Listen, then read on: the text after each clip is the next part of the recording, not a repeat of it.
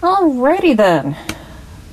Hi everyone, and welcome to the Low Bar, where we gather together and discuss actual crimes over drinks with like-minded people. I'm your bartender, Jay, and tonight I'm drinking a pink gin. This cocktail dates back to the mid-19th century, and it's pretty much straight-up gin with a couple of dashes of bitters to give it some color. Too much bitters and you'll muck up the flavor of the gin. It kind of goes with my mood today, which isn't great. I'll admit it, everyone has a day like this, which is why getting together with friends and distracting myself is so very important. And if we happen to talk about people with much bigger problems than I'm having, well, that's a lot healthier, right? I mean, I suppose that I could sit here and stew, but I'm not gonna. Make yourself comfortable and pull up a bar stool. Tonight we're going back about 140 years, give or take, whichever. We're also heading north up into the wilds of Bucksport, Maine, to talk about the murders of the Trim family. I'm going to go ahead and give a content warning. Don't contact the dead. Don't contact the homicide victims. I'm going to give a content warning for some graphic descriptions. They're not gratuitous. I'm not going to get into the nitty-gritty. But they are necessary to show how the bodies were found, and people who are sensitive to fire or to gross corpse descriptions might want to mute that part out with an air horn. Your mute button is also fine, but the air horn will be nice and refreshing for your coworkers, roommates, and or small children. It'll really get their heart rate pumping, kind of like aerobics without all the moving around. They'll appreciate it. They'll send you a fruit basket, possibly a bombed one. But, it's the thought that counts. Actually, only one of the 3 victims was actually called Trim. That would be the man of the house, the father. But because he was the man of the house, that's the name that sticks, because patriarchy.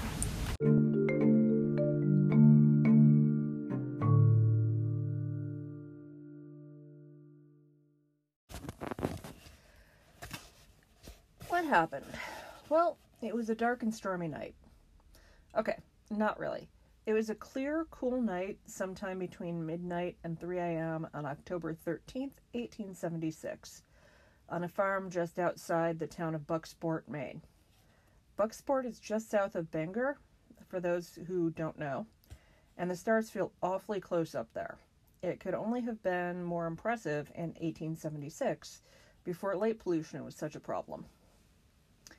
A farmer, who probably wasn't up to much good himself at that time of night, happened to glance over at the home of his neighbor. I know that I was getting down on patriarchy a minute ago, but that's kind of just my thing. There is a reason that the head of the household got the naming rights in this case. He was pretty well known around town. He was, he was the man. And the other 2 victims had moved away and had only recently returned. So it does kind of make sense that it's known as the Trim family murders as opposed to the Thayer family murders. Robert Trim was a reasonably prosperous farmer, at least by the standards of the town and the time. He had raised several children, and his wife had only passed a couple of years before the murders.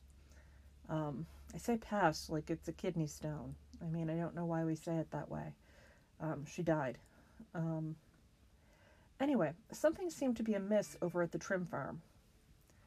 While the neighbor normally wouldn't be able to see much from such a distance, he could now see the farm just fine, even though it was the middle of the night. And that's because the house and the barn were on fire. By the time the neighbor roused his sons and everybody else and ran over to the farm, it was too late. The buildings were fully engulfed, and the heat was far too intense to get inside and look for injured people. In the morning, though, once the flames had been tamed, neighbors went in to see if anyone had survived. What they found, and the investigation that followed, were bizarre enough to raise questions into the present day.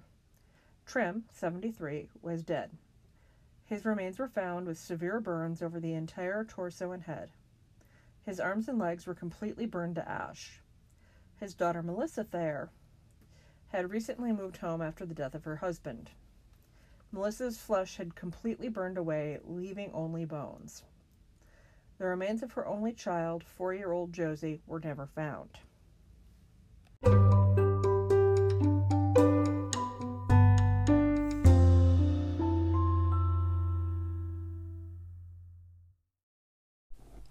All right, so there wasn't ever really much of a mystery when it comes to who done it.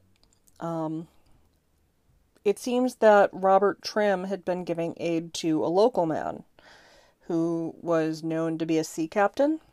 The guy's name was Edward Smith. In the literature, and yeah, there is literature, we'll get to that. This man may or may not have had a wife. I've seen her referenced in, I think, one of the sources. Most of the time it's just the captain himself who gets the attention. Again, patriarchy. Excuse me, that gin is really good. He was doing odd jobs and staying on the farm in an outbuilding.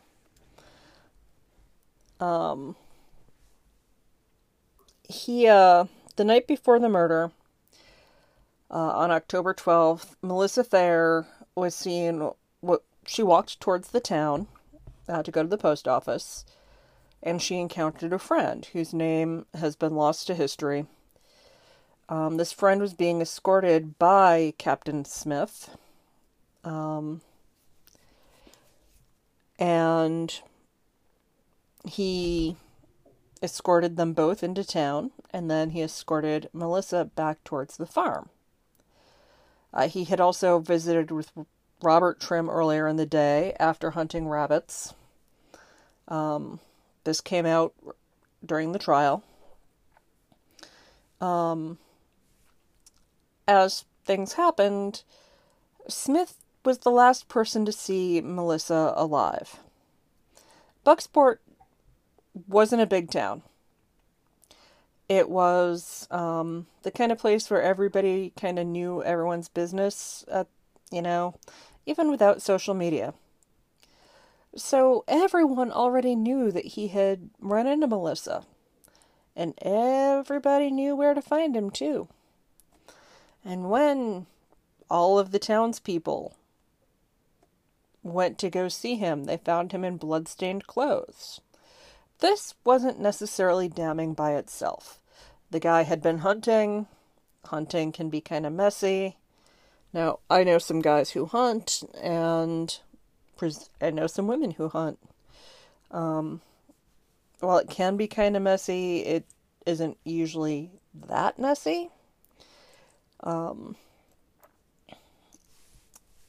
These clothes were very blood-stained. He did not try to conceal the blood by washing his clothes. That would be too easy. No, he tried to dye his clothes. And he did such a botched job of dyeing the clothes that it was clear that the blood was, blood. So yeah, not a huge mystery.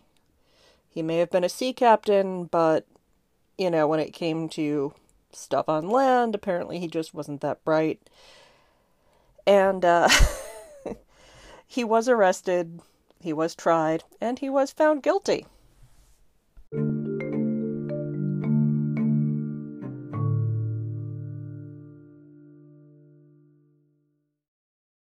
So yes, there was a trial by jury, not by angry townspeople, and the people on this jury sat and considered all of the reasonable evidence.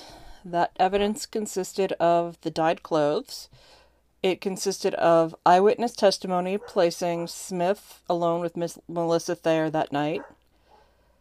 There was also a bloodstained shawl, a bloodstained rock, and the knowledge that Melissa had $850 in cash left to her by her husband that she intended to use to start up a school. Adjusted for inflation, that's roughly $21,000 today.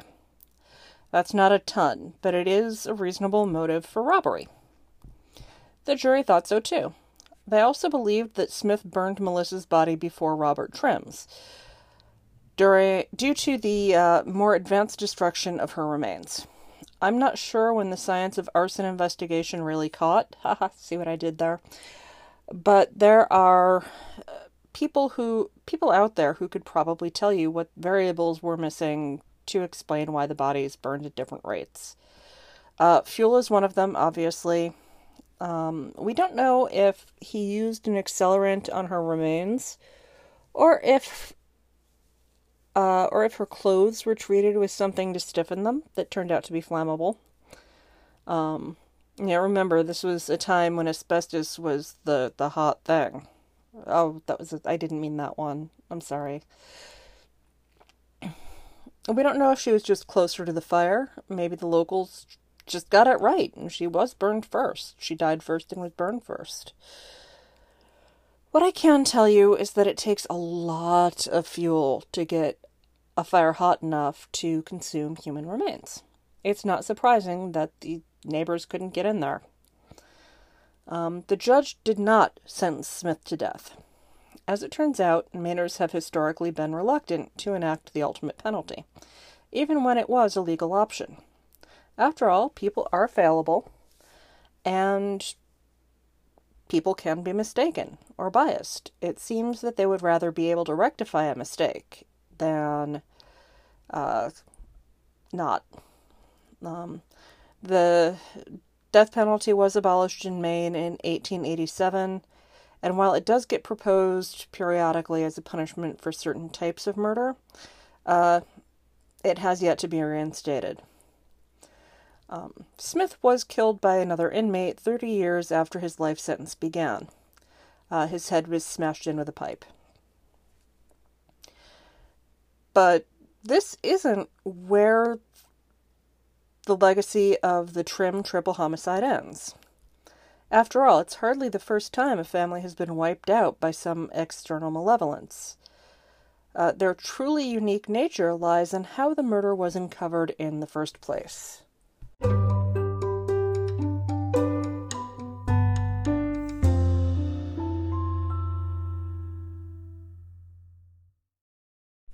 Alright, so, when neighbors first arrived at the Trim farm looking to help, investigate, or gawk, none of which is necessarily exclusive to the others, people assumed that it was an accident.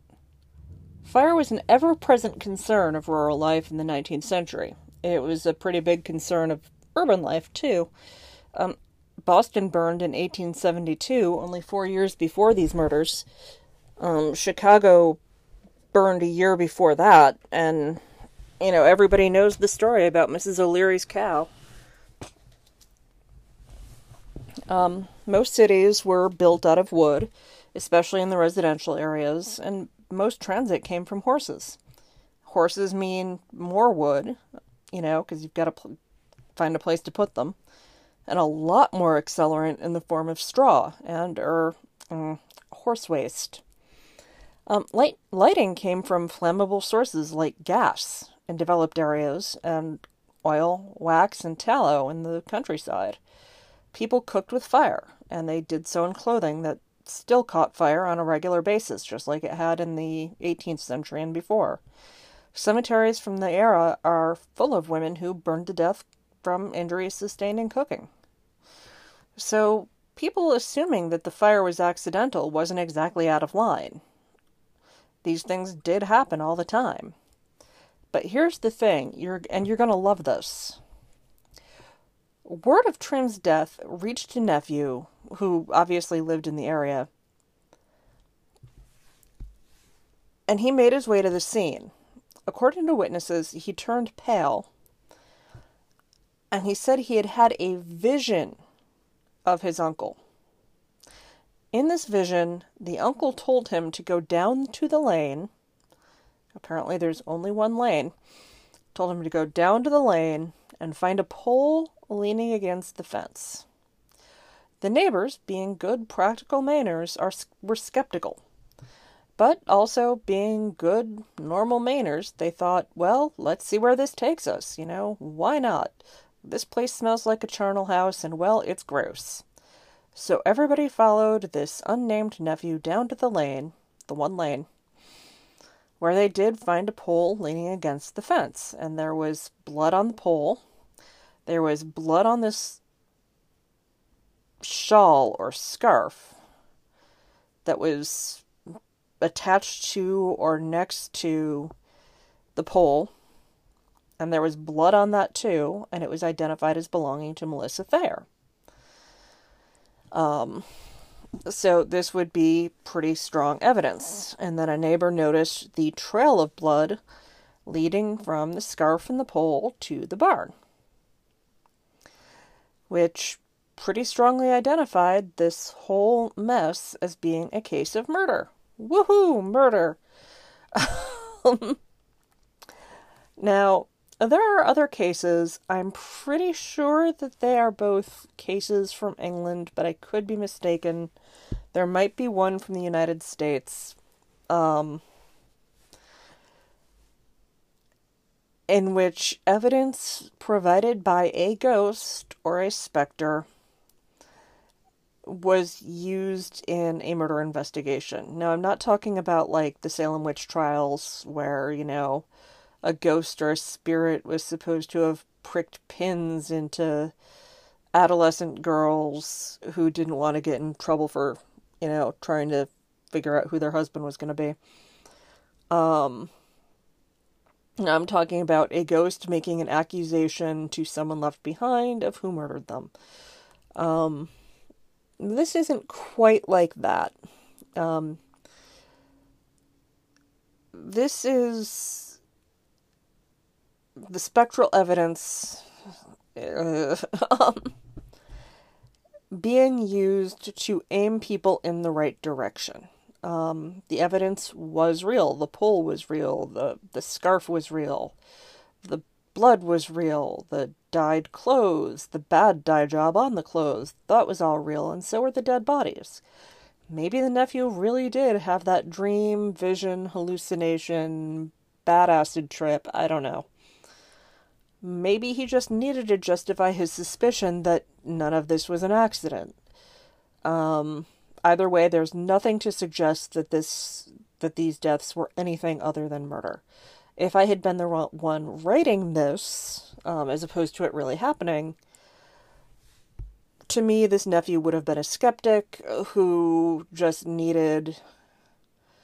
had always been suspicious of this guy freeloading at Uncle Bob's house, and maybe needed to kind of point the townspeople, the constable, whoever else, towards murder as opposed to tragic accident.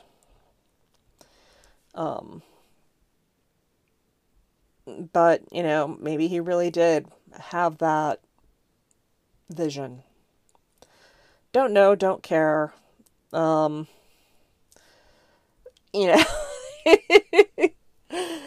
boy. Go down to the lane. While we're on the subject of the bloody clothes, it does appear as though Smith was an active hunter. Most people were in those days, in rural areas, and a lot of them still are. I wrote down here that Smith was hunting squirrel. I read that someplace else. Most people say he was hunting rabbit at that point. Before we start judging him for hunting, again, that was the norm. And I'm not a hunter myself. I get emotionally attached to string. I'm not going to be able to pull the trigger on Bambi. But I'm not judging either, and I will happily take deer meat or whatever from someone who does hunt.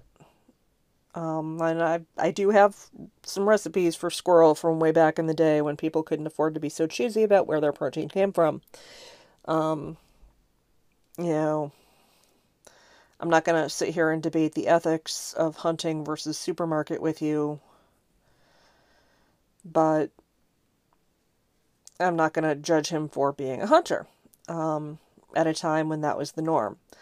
I'm not even going to judge the guy for getting his clothes dirty. The fact that people felt the need to remark on how dirty, how bloody his clothes had gotten tells me that this is disproportionate to what people would expect for someone hunting rabbit or squirrel or other small game.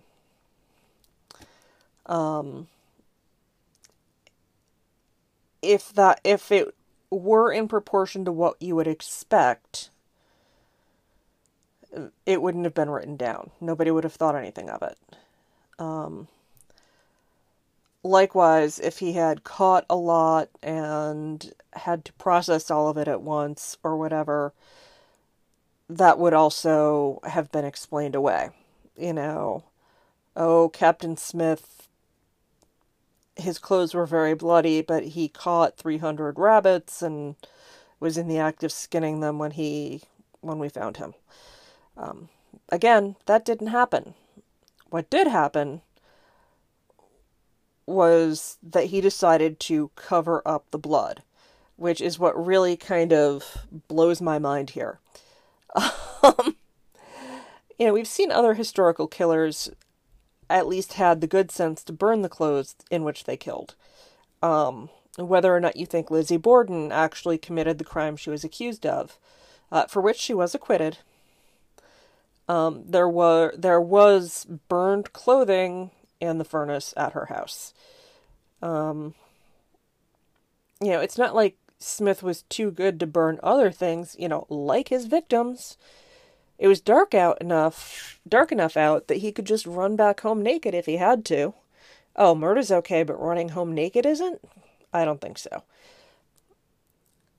I think that anyone who might have believed his arguments that he didn't do the crime was really dissuaded by the fact that he did try to dye over the bloodstains on his clothes.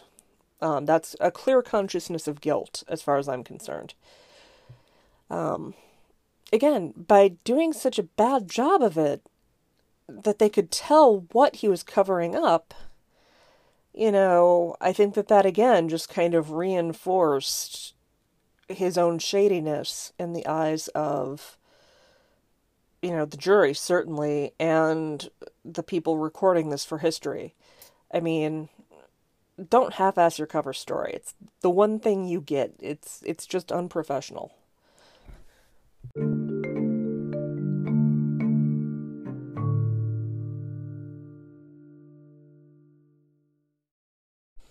Okay, confession time. We're well into October, although every day is Halloween here at the Low Bar. Raise a glass. I didn't find the Trim murders through some other true crime site or show or book. No, I found it through a ghost hunting blog. Yeah. The town was founded as part of the Massachusetts colony that would become Maine in 1762. The first resident and namesake was a guy named Jonathan Buck. For all that the guy got a town named after him, he might not have been such an upstanding citizen after all. According to legend, he took up with a witch and fathered a child with her. When she told him about said child, he seems to have gotten the brilliant idea to rid himself of both the mistress and the unwanted child by accusing her of witchcraft, getting her convicted, and having her burned at the stake. Now, you may be thinking, Jay, wait a minute. I thought no one was burned for witchcraft in the English colonies. And as near as I can confirm, you would be right.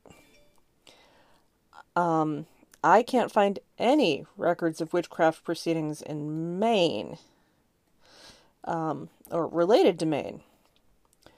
And I have looked. Before her death, said witch, whose name is lost, is supposed to have told this particular man she would dance on his grave, which is a reasonable thing to do under the circumstances.